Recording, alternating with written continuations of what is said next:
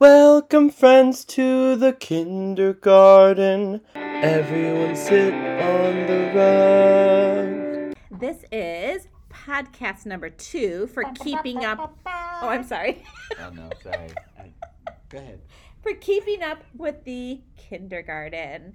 And Nancy and Kirk don't know this. This is Dana, but I have a game that I want you two to play. I love a game. All right. This game is actually more of a warm-up.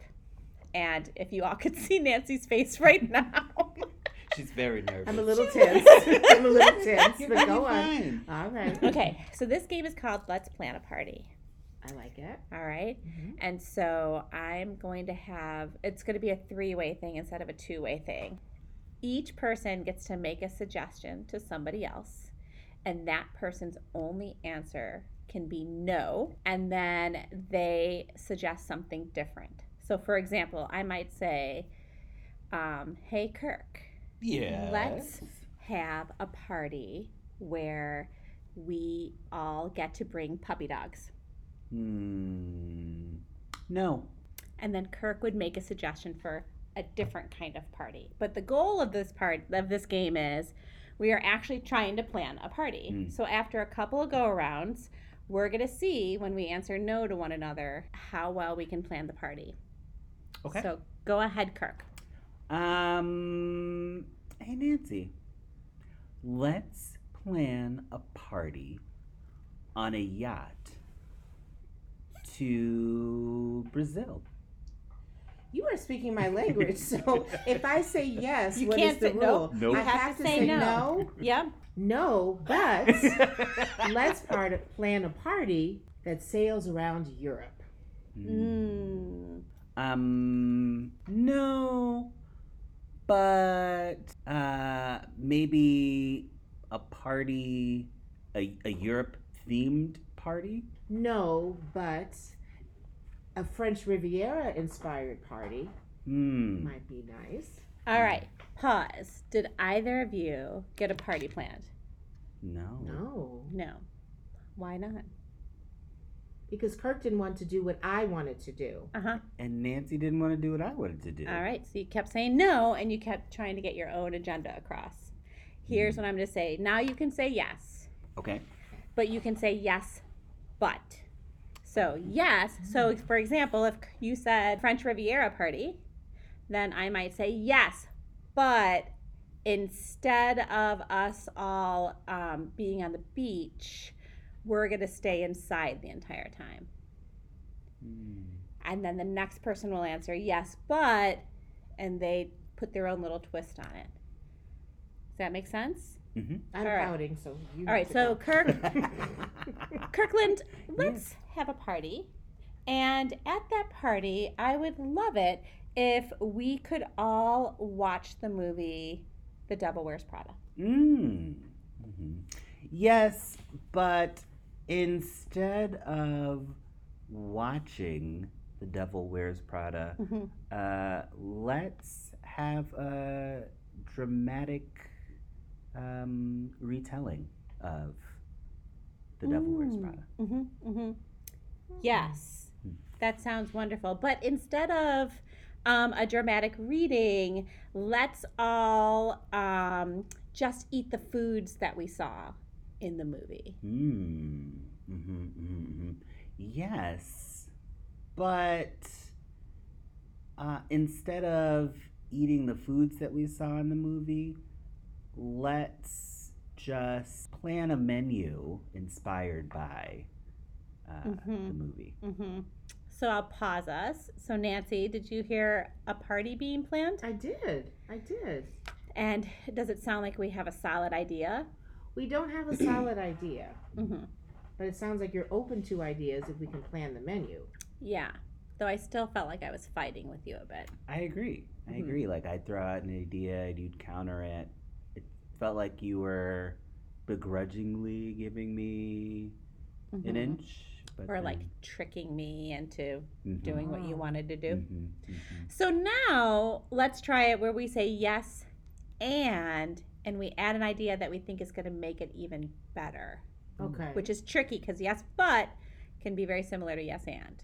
So I might say, let's have a party where we all bring our favorite book. Yes. And let's dress up as a character from that book. Mm-hmm. Yes, and let's read our favorite passage from the book to each other. Yes. And once we've finished the passage, then we can tell each other what we liked about that passage. And then maybe after we've done that, we could share other books that our books reminded us of. I love all these ideas. So it seems to me like we actually have a solid idea for a party, and we actually moved way quicker in that version of planning the party than if we were constantly trying to fight each other for ideas. And I'm more excited about this idea because it's like pieces of all of our ideas coming together. So it felt much better doing that one. Yes. So that's just a sample of sort of, even though it's an improv warm-up, it's a nice sample of how we think about play in the SK classrooms. And the idea is basically like you want your kids to, or anyone that you play with, to agree to some set of rules that you can all agree upon. Yeah. Right? Yeah. So when I see kids arguing over things and playing, I often let it go on for a while. So I can get a sense of what's happening. And a lot of what's happening is there's yes, but happening in there. It's like, you also really have to be listening to the people that you're collaborating with. Yeah. Otherwise, the ideas go nowhere. No one's ideas go anywhere.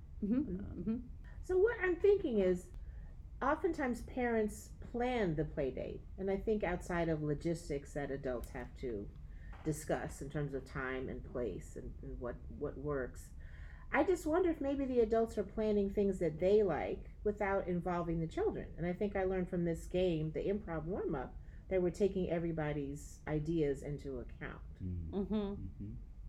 I often find as well that things are being planned to avoid conflict. And not that I seek out conflict, but I do think that we're all going to deal with conflict at some point in our life. And if we're teaching our students how to deal with conflict and how to work through it, and that it's actually not a bad thing, then that's a much healthier way of dealing with things. So when you overplan something so that the kids don't fight, it's actually stripping them of an opportunity to learn how to do something, and you're stripping them of an opportunity of seeing them work through something. And look, like you both are parents, so you both have had children in your personal homes. Both those children that belong to you and children who didn't belong to you. And so I can imagine there's a natural urge to plan things so that, things go smoothly, that everybody's had a good time, that nothing in your house gets broken.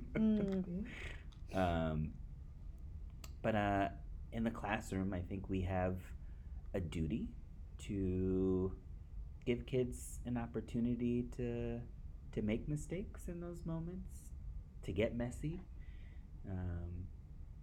And we hope that doesn't stop at our classroom doors, that they're having opportunities to make mistakes and get messy at home too. And I think solving conflicts and compromising is part of what the lessons that we get from play. I think those are the important lessons that we get. I think oftentimes if you just lay everything out, then there's no chance for creativity and to think about what you like and to take into account what your friend who's coming over, what they like too. And it's nice if you give children the opportunity not only to figure out what they want to do, but how to make it work. Yeah. I think that's stressful as an adult too. I think when you have this other kid at your house, you want them to enjoy what they're doing and you want them to like being at your house. But I think also when you see them taking a leap off of a piece of furniture that you don't allow climbing on, it's hard to be that person to say no to the other child, to say that that's not allowed in your house. It's hard to be the bad guy, I think. It's hard but necessary. Necessary, of course, but I think that's a stress that I often felt as a parent, and I certainly know I've had parents tell me that they feel stressed about saying no to a kid or telling another child that that's not okay to speak that way or enforce the rules of their house. Yeah. That makes me think of like how many classroom spaces and teachers kids have to interact with over the course of a day. And they've managed to learn all of those rules and all of those boundaries in each of those spaces. And there's nothing to say that they couldn't learn those same things walking into a friend's house. I mean, here's an opportunity to learn somebody else's rules and expectations in their home and expect that your kid is going to rise to the occasion when they get there. I remember when I was little, across the street from us lived a family, and they let the daughters wash their Barbie doll's hair and like use different like food colorings on the hair. And it was the best place to go because I always wanted to do that. But at my house, we could never do that. But we just knew, like we knew at my house we didn't do that, but at their house we did. Yeah. And their Barbie dolls looked insane. It was like some insane punk rock band, and I thought they were the best Barbies ever. But they loved coming over to my house to play with my immaculate Barbies. But we just knew, and that, like there wasn't a good or a bad in either one of those. We just sort of followed the rules of each house and adjusted to each situation. Yeah. Yeah. I mean, we all knew the parents who were more stern or more strict with things, and we all knew the parents that would let us get away with anything, and you chose where to go. The house on the corner let us use knives to make boxes, and we had a whole box city in the backyard. Whereas in my house we couldn't. We could only use scissors. At my house growing up, my siblings and I were always expected to clean the kitchen at the end of dinner. And we knew that if we had friends over for dinner, they were also going to have to help clean up the kitchen, which at the time was mortifying, like asking one of your friends, like, hey, can you, like, dry the dishes while I wash them? But I'm so thankful today to have had those experiences. Like, I know how to advocate for myself in a way that I think some of my peers never had to learn how to do. I learned sort of what it meant to be part of my family community and what expectations my family had for me and anybody who walked into their home. Yeah. And I think those are life lessons that I will always cherish and keep with me. So way back in the olden days when I grew up, my neighborhood was 8 blocks. So we had a very small community, but because I grew up in California, we'd spend a lot of time outside. And thinking back, I'm sure my mother was in communication because we were in and out of each other's houses and riding bikes, and we'd just stay out until the street lights came on. That's how I grew up. But I know that my mother always told me to be sure and say hello when I came in, and to be sure and thank the adult and say thank you for having me. That doesn't mean the adult is spying on us and is in the room, but I think it's also important to teach your child manners and respect of someone's home. Like you said, you helped clean up. And I think also just to greet. Oh, yeah. Greet the people. Yeah. Greet the grown people. The grown-ups. Yes. And say thank you for letting me come over. Yeah. Yeah, we couldn't leave a house without saying thank you. Exactly. We had to literally have our friend go find their adult. Yes. And bring them down. I remember. Absolutely. And I know when I got older and when my own children got older, there are different rules at different homes. I have 3 girls, and sometimes parents let the children go upstairs. The boys and girls go upstairs. The boys aren't coming upstairs in my house under any circumstance. That might be okay at the other house, but in my house, you're staying in certain rooms that you are allowed to play in and have your guests. Yeah. And I just think that's important. Yeah, you follow the rules. We had a really awkward situation happen once where a father came over with his son and was playing with my son, and the ball was hit over the fence, and we did not have a good relationship with the neighbors. And so my child was saying, just leave it. My dad will get it later. Okay. Just leave it. My dad will get it later. And the father was like, no. I'm going to hold him over the fence. Oh. And he'll go get it. And he was dangling his child over the fence. And we were like, and Spencer kept saying, no, it's okay. Right. It's all right. And he was so stressed. He was in like first grade. And I remember hearing Spencer's voice being raised as I was getting like snacks. Yes. And I came out and I was like, oh, no, we don't have a very good relationship with our neighbor. They're going to be really mad that you just did that. And he said, oh, no, it's no big deal. And I remember feeling so shocked that he wouldn't honor the fact that we had this terrible relationship with our neighbor, who did later come and scream at us for like dangling a child over his fence. And we didn't do anything. But it just was very strange to me that the adult was the one teaching his kid. No, and Spencer was so stressed. He kept saying, why did he do that? Why did he do that? I also found like sometimes adults make bad decisions too. So you have to respect the house rules, though, Yeah, 'cause you knew and your son knew as well. Yeah, and it didn't make sense. It was a rule that did not make sense, but we just sort of had to follow it. But it makes me think like how much our kids are watching what we do as adults. And so if we are modeling greeting people, if we're modeling following the rules at somebody else's home, if we're modeling listening to one another, then our kids are going to pick that up. Absolutely. yeah, saying thank you to the barista when they give me my Starbucks. Yeah. Saying thank you when somebody holds the door for you. Holding the door. Yeah. Yeah. Looking people in the eye. That's becoming a lost art of making eye contact.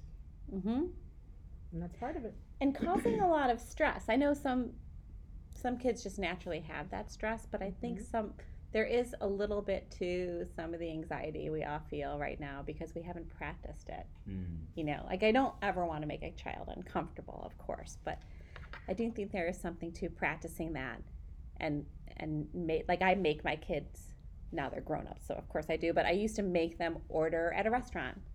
Look this person in the eye and tell them what you want. They can't hear you. You have to say it louder. You know, just have them just so they could practice and see that it was okay to speak loud. It was okay to look this person in the eye and learn who the safe people are and who the questionable people are. I think that's a big deal too. And they only know the safe people if you're making them speak to the safe people. You know, I'm not making them hug. I'm not making them high five. But I don't know. There's something to that, I think. Yeah. And we all feel shy around people that we don't know. Yeah. And I tell my own children I feel shy. I might feel a little anxious, but at the same time, I'm going to do it because you have to always lead with kindness. And the more you do something, the easier it becomes. Yeah. So maybe the first time it's scary to order, but the second, third, or 10th time, you can do it. Absolutely. Who knew we were practicing life skills with playdates? Oh my gosh. So what does a successful playdate look like in the year 2022? In the year 2000. Bear with me now. I'm talking about my playdates as a child and taking those into consideration alongside with my own children's playdates, keeping it current. I would start by saying you have to think of the number of children that you want at your house.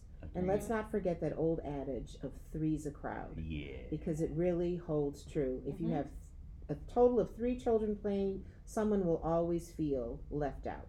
So I suggest an even number of children at your play date. Now, I personally love just one person to come over and play with that one child. But you do what you think is best under your circumstances. But I would say even numbers, and let's set a time limit for it. You're not going to drop your kid off and you might come back after you go to Target and run your errands, because that might be 4 or 5 hours. So if a child is coming over, I would say pickup is at 90 minutes from now, 2 hours max. That's my personal recommendation for children this age. So once the guests arrive, I would talk about where they may go and where they may not go, because some children will be up bouncing on your bed before you know it. So you're going to stay in this room, and here is the bathroom, and we will have a snack, and just set some parameters. I think that's important. Also, all children. I have a lot of long You got a list lot of of rules. thoughts on this one, yeah. I love it. But I have some of my children really have that one special toy that they love, and they don't want to share it. Understandable. My children want to borrow my clothes. There's that one blouse, you may not wear it. Same thing with my favorite toy. So guess what? You're having a play date. Put that favorite toy away. It is okay. But wherever you welcome your guests, whatever they see, to me, is fair game. Yes. They should be able to play with what you have put within eyesight. Yes. Yeah. Those are my rules and recommendations. Nancy's rules to play dates. Yes. Robert's rules of order eat your heart out. No, but honestly, you want to let the children have fun. Yeah. You really do. So it doesn't mean going to Michael's Crafts and buying this craft kit or buying this Lego set. You don't have to buy something new every time. You really don't. Play with what you have. And enjoy it. Yeah. Well, when going all the way back to when I was little, way back, after the dinosaurs roamed, but before the woolly mammoths, we were not even going to say that year, Kirk. I actually don't remember my parents making the play dates. I went to the door and knocked and asked if somebody could play. Same. So that sets up the different piece right there. But I understand, like, we all lived in the same neighborhood and we all sort of had the same schedules and that sort of thing. So scheduling is difficult. So that was different. And the parents were never around during the play dates is another thing that I remember. We had to go home for lunch and then we could go back out again. So all of that is to say it's very different now. I'm going to say that my kids did not love play dates. Okay. They are like me in that they are an introvert in social situations until I have to be the extrovert. Okay. So I know how to be an extrovert, but I actually prefer being alone. Okay. And I think my kids are the same way. And I think that they kind of liked I mean, there was many different factors. I think there was a little actual embarrassment of our home not being as nice as everybody else's. So they didn't want people over in our space. But they also, whenever they were invited for play dates, kind of didn't want to go because they didn't enjoy being away from home. Okay. And that was totally okay with me. Like, they had each other and that was fine. And I felt like they were doing the socializing work at school.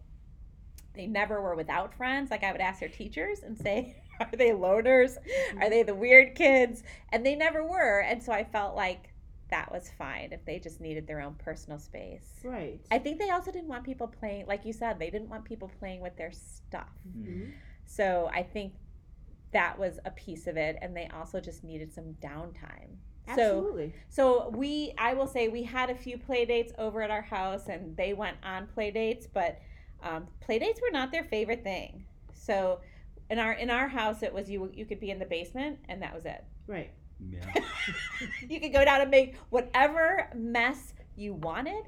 Then you had to clean up, and then I kicked you out. But I think that's great that your children say, no, I don't want to do that. Yeah. You checked on them and made sure that their social emotional health was in order. But at the same time, it's great to say no. It's great that school is enough playtime and I want to come home and have some downtime. Because I think, too, with the overscheduled child, then they come to expect that. Well, what am I doing today? Right. Or What's the bane of my happening next? existence, what's happening next? Yeah. There's nothing happening next. Right. This is it. This is all you get. You're going to have to figure out what happens next because I'm not a concierge. Right. Yes. And So I this is it. never wanted to make it a stigma either that they didn't want to go on the play date. Because, like, I felt that in my heart. I was like, I get it, man. Right. Like, sleeping over at someone else's house, to me, was a nightmare. I would never want to do that. So the idea that they didn't want to do that was fine with me. And they clearly are fine humans at the moment. So so that didn't hurt them at all. And I do just want to shout out to working parents. Yeah. Sometimes you work all week and it's the weekend. This is your time off from your job. And maybe you too as a parent don't want children to come over. And that's okay. Or when they get older, I love the park play date. House stays clean. Let's go to the park. You all run over there. And then I'll it's time drop to go you home. off. Exactly. Right. If I'm in a good mood, let's hit that McDonald's. Yeah. And that's great. Yeah. That's it. Growing up, we were latchkey kids in my house, and so playdates weren't really a thing. Okay. But it was like, I will plan to meet you at the pool, at the park, Sure. at the mall. Absolutely. Like making a plan to be somewhere outside of our house was our version of a play date. Yeah. And that was okay. Like Right. I didn't feel like I was missing out on going into anybody's house or having anybody in our house. But that gives you the independence because you have planned it. Right. You're taking ownership of how you're going to spend your time. Yeah. And we never went somewhere with the adults. Like, we never went to Chuck E. Cheese or, No. you know, it wasn't Chuck E. Cheese back in my day, but like wherever. Like, we never did that. That wasn't like part of the plan. It was like, can I go play in so and so's backyard? Yes. Yes, exactly. You know, like, I think that adults right now carry so much stress around getting all the car seats in the car and then taking the kids places and things like that. Like, I think it's totally fine to say, like, here's our backyard. Yeah. And you're going to play in there. And again, the kids are going to fight. And you're going to watch them fight for a while, and then you can step in and talk through it. But I think that, again, it's that overscheduling and taking them places so that they don't fight. You know, it doesn't have to happen. I do just have to say, with a nod to Chuck E. Cheese, which I will never go Terrifying. to again, ever. Terrifying. But things have changed with germs and COVID and crowds and stranger danger. But I think we also have to think of the weather here in Chicago. Yeah. And there are going to be times when they have to be inside somewhere.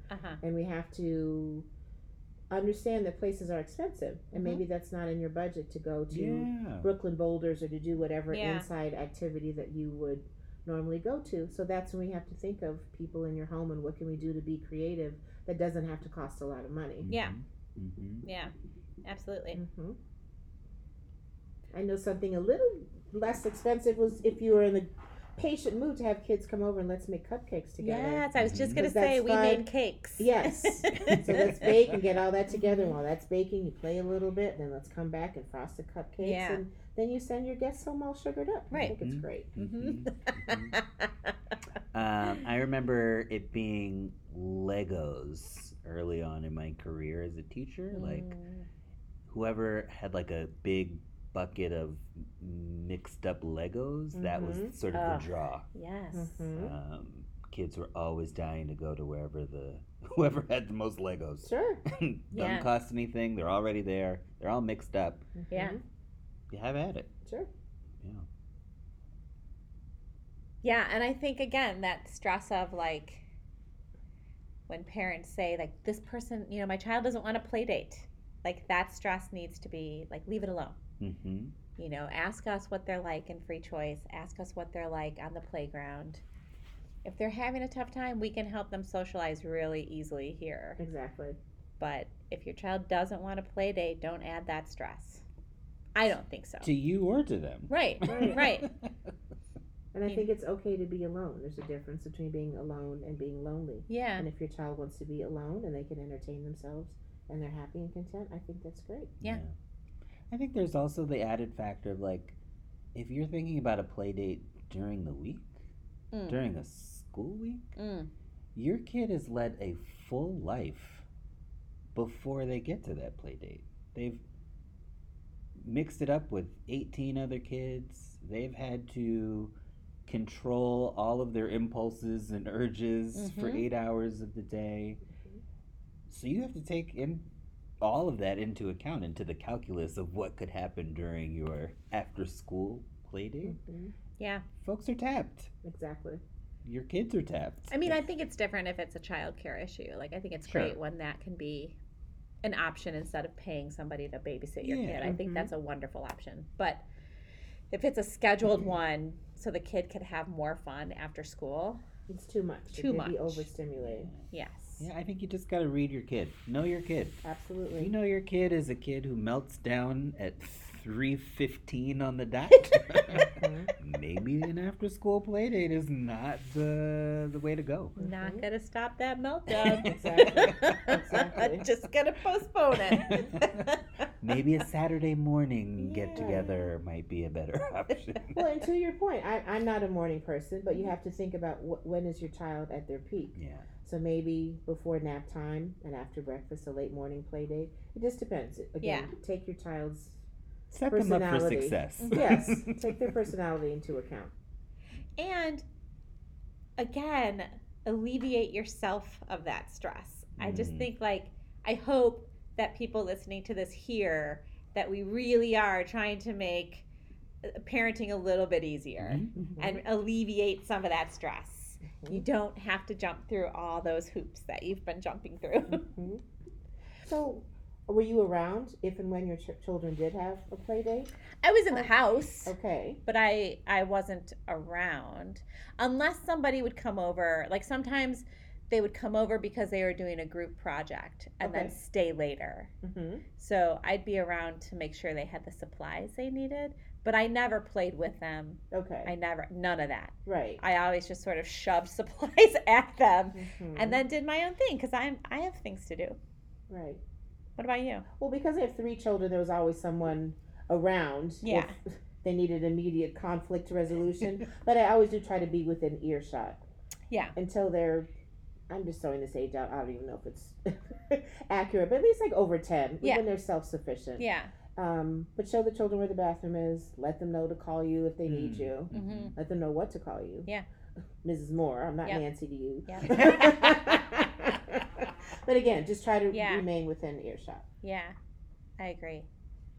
I mean, I laughed when you said, let them know what to call you. But I think that goes back to what we were saying earlier about, like, expectations of your home. Like, in my home growing up, I would never have dreamed of calling an adult by their first name. No.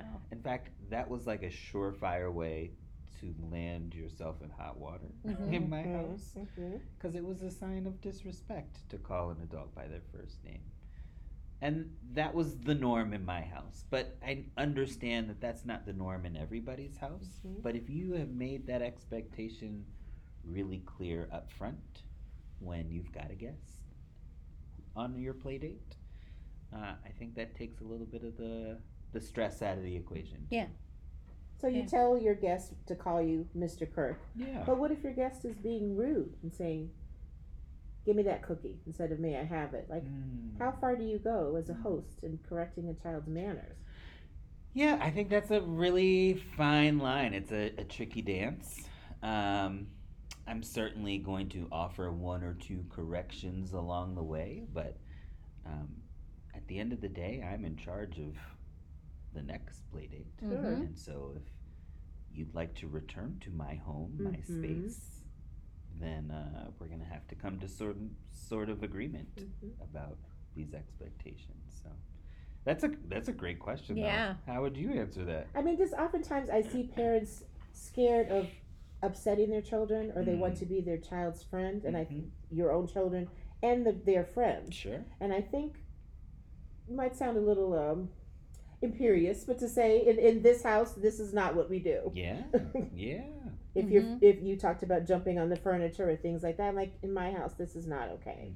And I will certainly, like you, give gentle reminders. Well, you don't speak to me that way, or say please and thank you when you want to model it for them. But they're just things I'm not going to tolerate. Yeah. And you have to be firm, and you have to be consistent with your own children and with their guests. And I have to tell you, I'm not going to brag, but a lot of my own children's friends, they like me. I mean, in this case, some still want to talk to me or seek advice or whatever. We have a good relationship. And This that doesn't is mean true. that they haven't seen me yell at my own kids. I'll yell at them. I'll yell at all of them. But that's what they need. Yeah. Children need boundaries and to know. And I think that maybe They in know the where moment, they stand. Exactly. Yeah. And in the moment, it might be a little scary to see angry Nancy, but they'll love you for it. Excuse me, that's angry Mrs. Moore. Oh, exactly. Not angry Nancy. Correction. Yeah, I think it's funny with kids. Like, my kids still are Miss Nancy, Mr. Kirk, and even though you've told them no, Call me it's just Nancy, right, yes, they are like, it just feels so weird. Like we just put that, Mhm. but we have other friends Yes. that they were introduced to as just their name, Right. and like they almost avoid saying their name. Like they'll make sure they're making eye contact so the person knows they're talking, but they're really uncomfortable calling people without the Mr. or the Miss in front of it, or until we'll say like, you can call this person Henry, or you can call this person Phil. You know, like we will say that to them, and then they feel like, okay, that's all right. But again, it is one of those like, where do we draw the line? What are we comfortable with? Yeah. So Yeah. Good question. I like yes, that. very good question. What else you got for us, Nancy? I was just trying to think about one of the worst play dates, or what happens if it's gone wrong. You mentioned sleepovers. My kids a couple of times have just not wanted to stay at a house for whatever reason. Yeah. And I really much prefer for my kids to sleep at home. Yeah. Like, I don't understand what you have to do that has to happen all night. You can Right. come on home, I'll pick you up at 9 o'clock so I can wake up. Yeah. And all my children are there. But that being said, if something does not go well, I tell my own children, you can always call me. I will always come get you. And Yeah. I certainly want them to know that. But I have not had anything go wrong at my house that I can recall. A With the sleepover guests. just feels like It's too play much. date calculus 2.0 202. Like that seems like you were asking for something to happen. Like bedtime routines are sacred routines. Yep. Nighttime is a time when you want to be closest to the people you love and trust the most. Yeah. And so Exactly. I would caution any parent against a sleepover. Sleep under.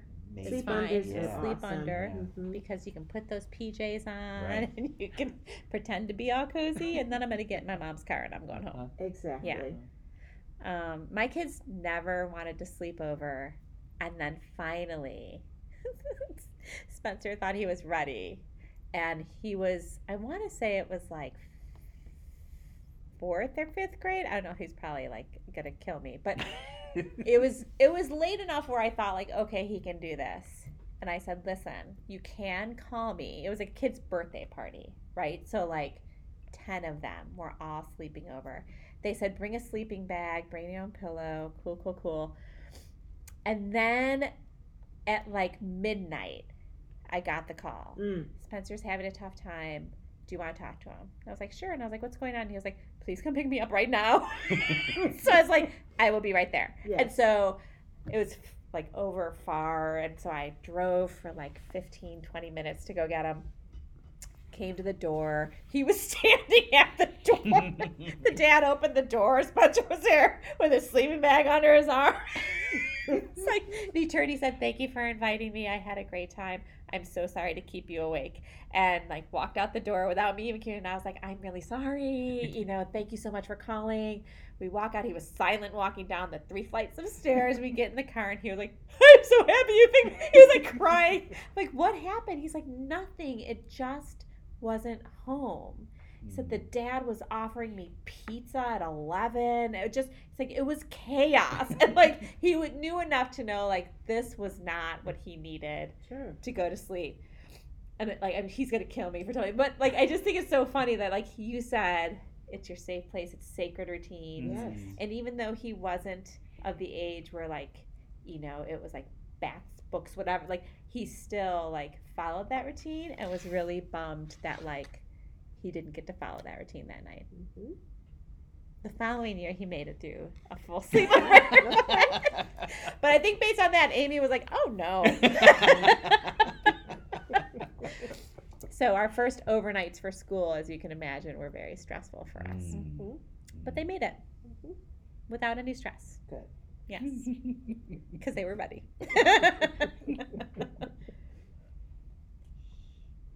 I have a question that sort of is going to lead to us talking with our teacher hats on. Okay. Which is play in the classroom. I know that we all have 3 very different free choice times. Yeah.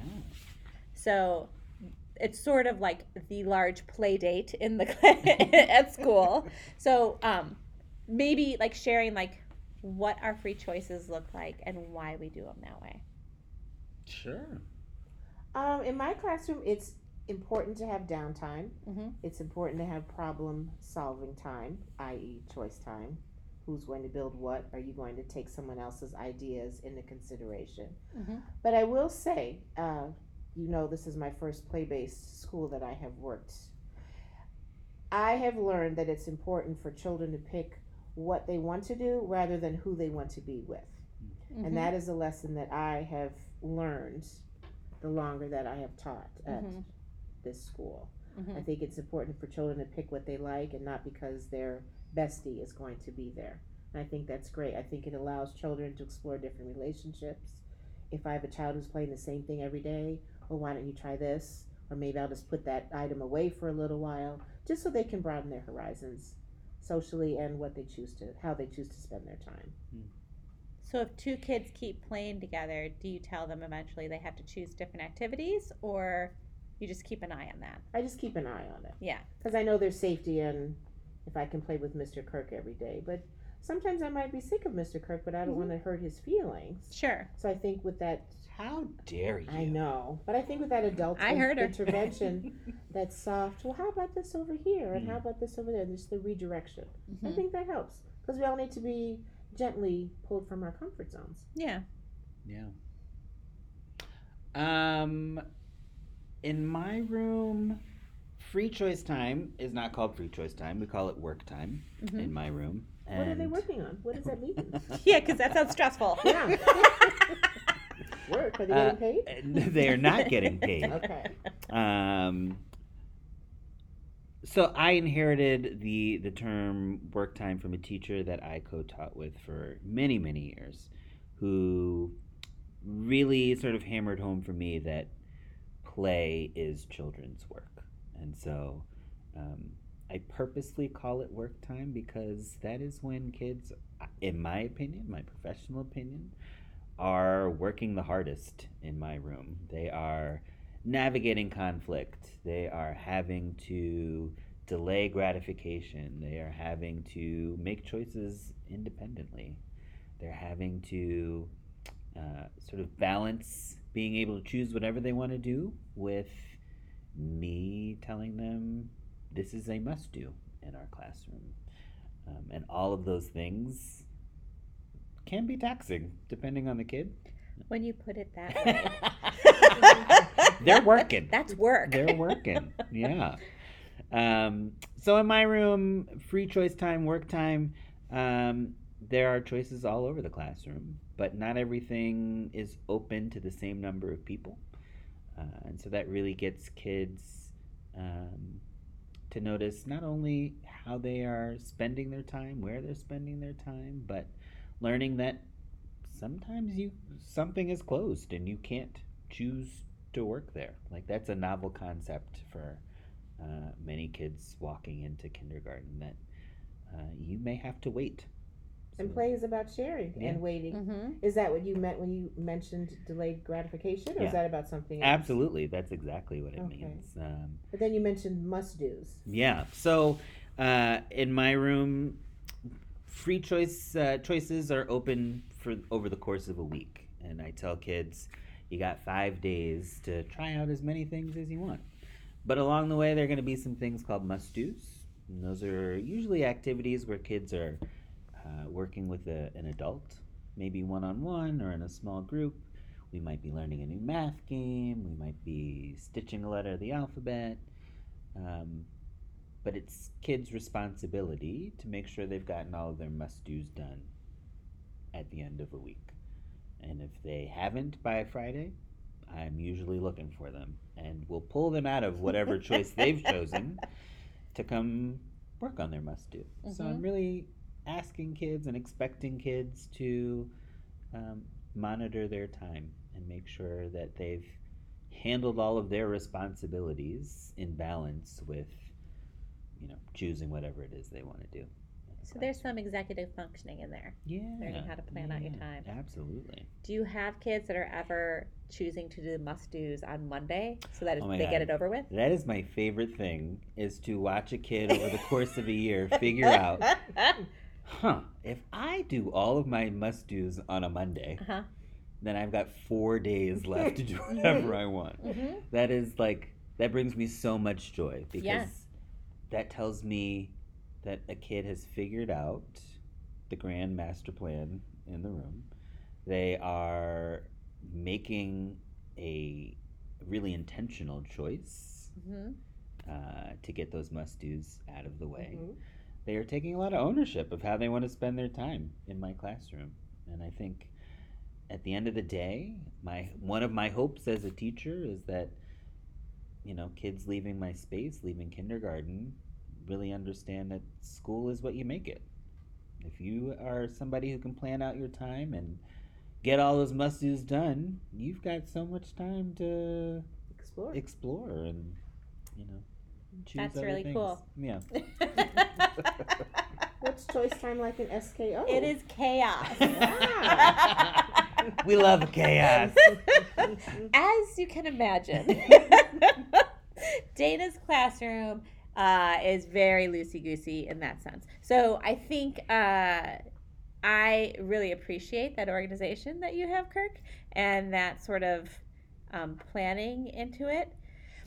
I, on the flip side of things, will just tell them what's open, and I let all chaos happen. And so I always have some time, I try to have some time during the day that the creation station is open, and so that's parents send in all the recyclables you can imagine, all the old arts and crafts things. We have so much sequins and googly eyes and ribbons and bits of tape and wrapping paper and that sort of thing, and they just go to town with those and cutting, because I think it's work as well during free choice.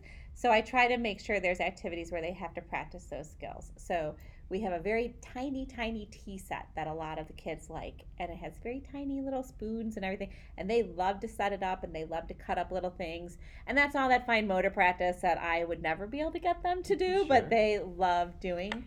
I think that kids love to hide, and they love to hide things, and so we have a lot of little treasures, little gems and things like that, and they've taken all the little small parts, that loose parts in my classroom, and they like to make treasures out of them, and they've made everything money, and so each thing has a different value, and so they'll pay each other and hoard the money.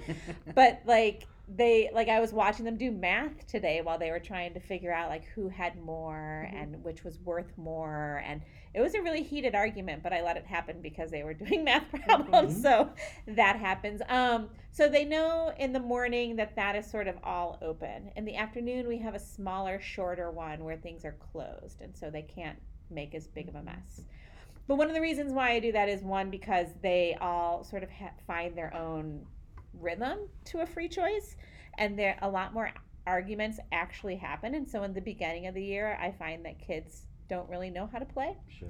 But by the end of the year, they actually do know how to play, and they're looking out for each other, and they know how to tell somebody when they feel like something isn't fair and why. And so I feel like they're learning certain vocabulary that will help them in conflicts in life. And the skills as well, fine motor, gross motor. I'll put things out that I think will encourage that. But then in the afternoon, there's a smaller time where they have to learn how to manage their time a little better. So they know that they only have 20 minutes. So if they make that mess, they have to clean it up extra fast. And they learn that when they don't clean up quickly and put things back where it belongs, that then during recess, they have to come in and clean that up and put it away properly. And so the cleanup piece of it is as important to me as sort of the playtime. So they know that sometimes they get half hour for cleanup because that's how big the mess is, and that's how long they take.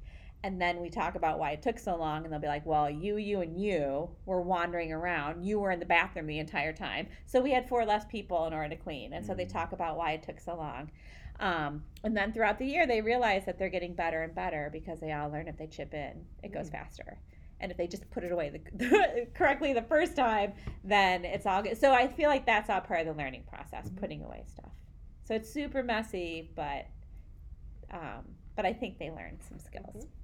And I think correct me if I'm wrong, but I think they learn there's some structure to the chaos too. Yes, absolutely. Right? Yeah, they learn, if they can't, like I'll play music, and if they can't hear the music, then they're too loud. So instead of always telling them they're too loud, I'll say, can you hear the music? Oh, no, I couldn't. Right. So you're too loud. Yeah. So they sort of learn to monitor their own noise as well. But, if you came in, it would look like madness. Because I've been in your rooms, and I'm like, my free choice never looks like this. But so you a self-described loosey-goosey environment. Yes. But what if everyone wanted to play with the loose parts? Is that okay? I mean, it's fine. It just wouldn't work. Then we'd have to talk. Like, how are we going to make this work? Every single person in here wants to play this. Right. How can we make this work? Okay. And they would have to make it up. We have a lot of conversations that go like when we were playing our improv warm-up. So, like the other day, there are 4 kids, they all had their loose parts. And I said, what's the game here? They were yelling at each other. And I was like, what's the game here? And they said, get the money. I said, great. Who gets the money? Well, whoever gets it first. Great. What do you do with the money once you have it? Well, you try to get more money. Okay, so the game is we're stealing money from each other. And they were all like, well, I guess so. And they all seemed really confused. Right. And I said, okay, so the game is we're trying to get more money from each other. So if I reach into your bucket and I put it in my bucket, that's part of the game?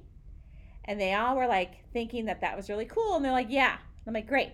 So you don't get to shriek and be mad when that happens, because that's the rule of the game. Take the money. And they're like, wait. We actually don't want that to be the game. And so they had to establish this rule. And the game was we just want money, right? And so then they had it. And I was like, cool. So the rule is we all get money and we all get the same amount? Yeah. Okay. When you all have the same amount, come get me. So they 20 minutes later, they come, they find me. We all have the same amount of money. Like, great. Now what comes next in the game? They're like, well, we just all have the money. And I was like, cool, great. And then they all looked around with their buckets and they were like, we all have the same money. And they realized oh, wait, this isn't fun, So the idea of establishing the same set of rules so everybody has an equitable time playing is part of it. And then the other part is finding something fun. So they didn't want to admit that the fun part was stealing money from each other, but they were also really upset by it. So it was this rule of oh yeah, well, when it happens to everyone, it's not fun.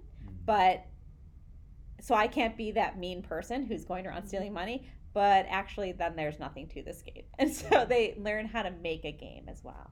So you let them try it out, cause and effect, Yeah. trial and error. Yeah. They learned. Hopefully they'll learn how to make it better. Mm-hmm. Next time. Mm-hmm. Takes a great amount of patience on your end. Well, and sometimes they agree to something that you think is whack-a-mole, but Right. they're okay with it. So I've had kids where they're we're drawing on each other's paper. Have you both agreed that that's okay? Yeah, it's okay. Cool. And then they sit there and they draw on each other's paper, and then they realize well, this was super miserable to have these two. Mm-hmm. But as long as they both agree, and then I'll hear them later in the year saying, I didn't agree to this rule. And then the kids will say, well, but we all do. And then someone else will say okay, but this person doesn't, so what do we need to do? So I hear them sort of talking through the idea of this is how we're going to play. No, but they're these life skills. I love this because they're advocating for themselves and for their peers. Yeah. So, I mean, it's chaotic and it's long, but eventually they get the hang of it. Yeah, it strikes me that we have 3 very different vehicles for free choice, but they're all essentially working on the same sets of skills. Yeah. In those vehicles. Yeah. And I could see from being a parent, I will always like listen to my kids talk about things that have happened at school, and I'll be like, "What the heck was that teacher thinking?" And like, no, unfortunately, I'm friends with all these people because I work with them, so I can't ever say anything. I would never say anything anyway. But it's that delicate balance of like, what do you think should have been happening at that moment, and what were you doing to make things go well during that moment, and what was going wrong with you when and like asking the questions of like not assuming guilt of the teacher or of the kid, and trying to figure out like the philosophy behind whatever that teacher has set in place. And so I always try to remember that when parents ask me like, this happened during free choice and I don't understand where you were, and I'll say like, well, I was actually nowhere near your kid because I was watching them from afar, and I knew they were fighting, but I was listening to them fight and letting that happen for a bit before I stepped in. But I think this is good because now parents can hear and know like there's a reason to my man. Right, and that's enjoying the journey and not having a finished product at the end necessarily. Yeah. They're just having fun and they're figuring it out, and it's open ended, and I think that's important. Yeah. As I mentioned earlier, going to Michael's and buying all those little things and having everyone make us something. Yeah. That's going to get lost or broken, but instead it's just open ended. That's so important. And at the end, if somebody's had a tough time because they're having a tough negotiation during free choice, I might like give them a hug as they're getting into line to that transition and be like, "Hey, seems like you played hard today. Didn't go your way, right. but you like played hard, and I admire you for that." And like giving them a little encouragement of like, you just went through the ringer with your friends, but I watched you do it, and I'm proud of you for getting through. And let's try it again tomorrow. Yeah, tomorrow. Or whenever the next availability. Right. And I think as a teacher, I love those moments when I can have a check-in one-on-one with a kid who I know has like been through it during work time. Yeah. Like, hey, you worked super hard today. I saw you using some really strong words with your friends. Really proud of you for sticking it out. I know it wasn't easy. And like you see them stand up just a little bit taller. Yeah. They get a little smile. Like, I think they appreciate when you're not blowing smoke at them. Right. They know that, oh, you saw that. I appreciate you seeing that. Yeah, and it's actual things they did. Yeah. Right? Right. It's not like they drew a smiley face and because I know my kids get mad at me when they'll say, "Miss O'Brien, look what I'm doing." And I'll say, "Yeah, you're swinging." And I'll like narrate what they're doing. Yep. And they get really, really mad at me. But it's like, you drew that. You drew that smiley face, and it's not that I don't want kids to feel good, but I want them to feel good for the right reasons. And I don't want it to be empty praise because I want them to know that when I'm saying something cool to them, that I really mean it. It's not just me saying like, "Oh, good job." Like I never say good job. Yeah. I think we could just touch on games that if your children play board games or card games, et cetera, games that have a winner and a quote unquote loser. Because I know we all have that game, Snail's Pace. What is that game called? Something like that. Something about the snails. But what's great about that game is that no one wins. The color of the snail wins. It's not about Kirk winning or Dana winning or Nancy winning. And I think that's important. But if and when you do play checkers or whatever other game where someone wins, we have to teach them how to be gracious and humble and to congratulate the other person, to be a good sport. That is so important. Yeah. The number of times I tell kids, no one's going to want to play with you ever again if that's how you act when you win. Yeah. And the look of like dread that rolls over their faces like, oh no, I want people to play with me again. Exactly. Yeah. But I think they have to be called out on in those moments. Yes, they do. They gotta know. They gotta know. I agree. And on that note, there's really cool games out there now. You can talk to Mr. Ramson in the library, but there's really cool cooperative games now. That like, I don't know, at first I thought they sounded corny because like I'm competitive and like there's a winner and there's a loser and like sometimes you don't win. But these games are really cool because like all of you are working towards this end result. So you either all win or you all don't win. And so I think that's really cool to like work with. It's sort of I don't know, anti whatever we're used to in our society, where you're working with 4 other people to get the rocket to blast off or to solve the pandemic or whatever it is in these games. There is a game like Not the that. pandemic.